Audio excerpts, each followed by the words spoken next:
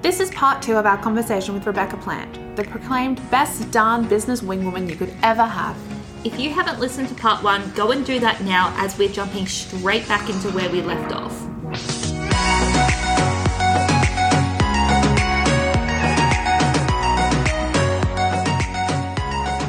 So we know more about the best ways to network and to make partnerships and how technology can help us with this. But is it really true that you can turn it into life-changing profit within 90 days? 100%.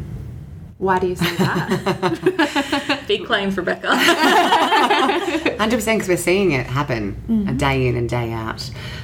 Through the accelerated networking program that we have, it's based on the 3 principles of understanding how to work the net, having an actual connection to client pathway, which is a sales process, which is actually what networking is. It's a marketing tool to get people to buy your stuff.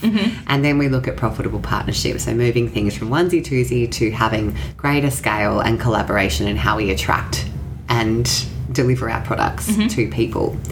So with those pieces in play, 100%. What is, to really knock the socks off of people, because I saw some figures on your website, what is one of the biggest profitable outcomes you've actually seen from networking? I was chatting to one of our clients and he was sharing with me that he had just landed a $200,000 sale. Ooh, wow. from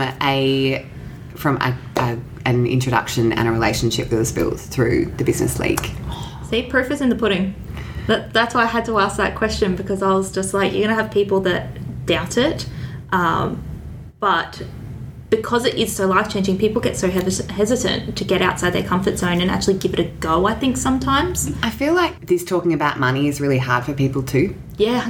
And so measuring that is also challenging, and we have to really remove the stigma of that inside of our networking, because again, it's the old way is event focused, in person, long lead time, and what we're talking about is multi-platform and virtual. So most of the hard work's done like a dating online, internet dating, and then it's accelerated. What point would you say people should start networking? Do they kind of already need to be at a certain point, or should they just start straight away? We've just had someone join the network in the last 30 days, and he has been networking for 10 years. And he just can, in the first 2 weeks, he's like, I have just learned so much. I've learned how to talk about what I do. I've learned how to niche down and really concentrate on one product at once. I've learned how to change the focus of that depending on what my needs are inside the business. I've learned how to understand my numbers. And that's where we're talking about the strategy here. So networking events, absolutely go to them. 10 years down the track, or whether you're 10 days down the track, networking totally has a space if you can see it as part of your broader strategy for what it is that you want to achieve. Exactly. You never stop learning. Never stop learning. No. And you never stop learning how to build authority quickly and rapport really quickly. Do you guys like small talk? No. I don't know many people who like small talk. And I have to admit, I can do small talk, but I'm not really a fan of it. So one of the things that that I often do when I'm going to a place new is I consider, what do you think is one of the first questions someone asks you when you arrive somewhere? How are you? Yeah. How are you is generally the big question. So I often think, what am I going to, on my drive there or whatever, like, how do I answer that today to actually give it insight into who I am? Yeah, instead of just good. Yeah, really good, thanks. Yeah, so the weather's so good, eh? Yeah. Like, that's just feels really not me.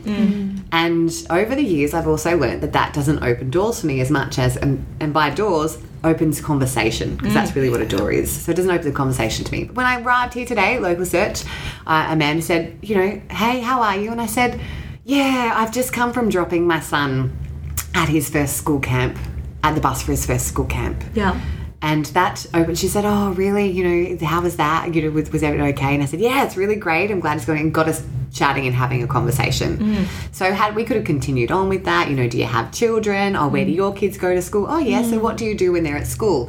Gets me into finding more about them. They're more open to talking to me because I've given something of myself. That's actually a great tip. I'm quite introverted myself, and that's probably one of the things I struggle with the most is those first few kind of awkward interactions with people. So that's a really good tip. Definitely using. I was going to say, I'm definitely saving that one for later. And that's the great benefit of doing the groundwork online. Yeah. So getting into a group or like having a conversation with someone through LinkedIn or Facebook, it's you're already there's no awkward small talk. Yeah. Because you've had it. There is a blog that we were reading. Katrina actually sent it to me, and she's like, you're going to love the headline of this. Networking is a likability contest. And I love that because it's 100% right. And I think, as we were just talking about, it's a fear for people to overcome getting out of the box. But once you kind of become successful, that can turn into imposter syndrome as well. And being like, well, maybe I'm not good enough to be interacting with these people. Am I good enough? How do you get people out of that mindset of just... I'm not good enough for this situation. I'm not ready to network yet. Yeah, it's a really tough one. We hold something called our $1 Million Dinner. Mm-hmm. And it's for clients inside of our network who are making $1 million or more. And the last one we had, I was the only woman at the table.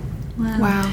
And it was a really challenging experience for me to prepare for that. Mm. And I was just getting on with it and doing what I was getting on with. But for one moment, I had that thought, I'm going to be the only woman at that table. Mm.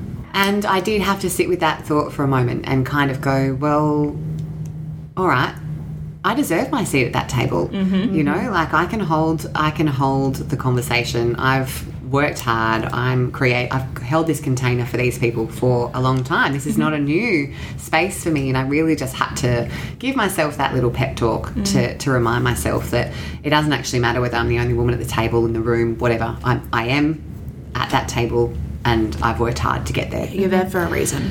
The first time I ever genuinely and authentically stood up in front of a group, it was 3 women in a room, and I stood up in front of them and I saw them looking at me and I cried my eyes out. Oh. And I can still feel that as we're talking now, what it felt like for them to be all eyes on me and to be seeing me. Yeah. And that's that moment where we have to go, well, what are they seeing? What are they seeing? And we have to just look inside of ourselves. And this is the difference between progressive business owning, where we have to continually as a leader look at ourselves and ask, how do we contribute to what we're doing here?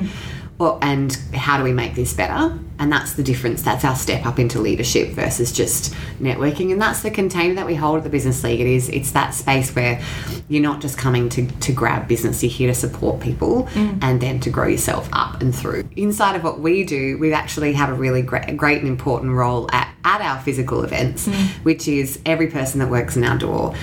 And if they're new to us, they get introduced into an existing member.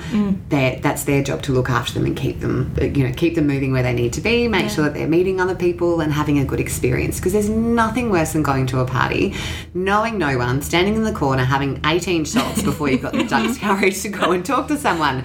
And it's exactly, you can't do that at breakfast events. No. You can't stand in the corner and it's not, well, you can, but it's not socially accepted, right? to rock up to your Novus meeting with 4 tequilas under your belt. And you can say, I'm really nervous today to the person when you check in, and they're like, hey Sarah, that's totally fine. I'm going to introduce you to Bev, and Bev's going to take you through to coffee and make sure that you're not alone. What a likability contest is. What do you think what makes you like someone, do you think? When they try to get to know you as a person. Yeah. Yeah. Yeah. And they're smiling and engaging and they're actually listening. I think that's really important. When you can see someone kind of shutting off, it makes you kind of reciprocate and be like, okay, well, I don't actually want to speak to them. Like, they mustn't be interested in me. Yeah, exactly. Yeah. Yeah. So if that's also the really important part as well. When we're nervous, we need to become the person that we would like to accept us. Mm-hmm. So we have to dig in deep and think, well, who would I like to be? But there's still those moments, even if I am liked and even though I've achieved my goals and I've worked my way to get there, that I'll stand there before I sit down at the table of men and I have to say to myself, I deserve to sit there as a woman. And I can assure you, there would not have been one single man wondering how they got their seat at that table. So say you had to give our listeners a checklist of the top 3 things they can do today to turn networking into a profitable and easier activity. What would you tell them or what would you give them? The 3 things is, know how to work the work the net that they've chosen. You know, have that network expansion tactic in place. The second one is ensure that you actually have a process for taking someone from a connection to a client. And the third thing I'd say is look for the people that can collaborate to make you better, bigger, faster. Onesie twosies are really important when we're in survival and we want to get those sales just in the door. But as we start to move through that, then it's also something we need to be doing. Creating collaborations and profitable partnerships is something we need to always be doing in conjunction with our onesie twosies. Who can help me spread my message faster, and who has my client, where we can both help each other. You know, they're the three things that I would get them to do, but always show up as you. You know, I'm not we talked about likability contests before, but I can tell you now, not everyone likes me. And I'm okay with that. Yeah. I'm not everyone's cup of tea. Some people think I'm too fierce. Some people think I'm not caring enough. Some people think I go after my goals too hard. Or they think, you know, I don't know what they think. To be honest, I don't actually care. Yeah. It's none of my business what someone else thinks about me. It is completely my business and my purpose to go out there every day and search for the things that are going to help me achieve what I feel like my mission is in this lifetime. And so I encourage anyone who's using networking as a tool to think about that. Best rule to live by, I think, in all facets. Well, I think that's about all we have time for today. So thank you so much for joining us, Rebecca. It has been an absolute pleasure, and I just I hope it's been helpful to someone out there listening, whether they're starting up or moving on into the next phase. It's been helpful for us, hasn't it? Definitely. It's been a pleasure. We highly recommend reaching out to Rebecca and her team for even more advice, as well as checking out their accelerated networking program over on the Business Connection Hub Facebook page or the Business League website. Remember, you can also connect with Katrina and I over on the Help Me Grow My Business Facebook page, group, or on Instagram. This podcast is brought to you by Local Search, one of Australia's leading full-suite digital marketing services. They help more than 28,000 Australian businesses, making everything from building a website and SEO to Google Ads, social ads and more easy, effective and affordable. Go and check out their more than 400 online reviews. And while this podcast will give you the basics, if you do need a hand, visit business.localsearch.com.au. While we have you, we respectfully acknowledge the Yugambeh people, the traditional owners of the land in which we record on, and pay our respects to their elders past and present.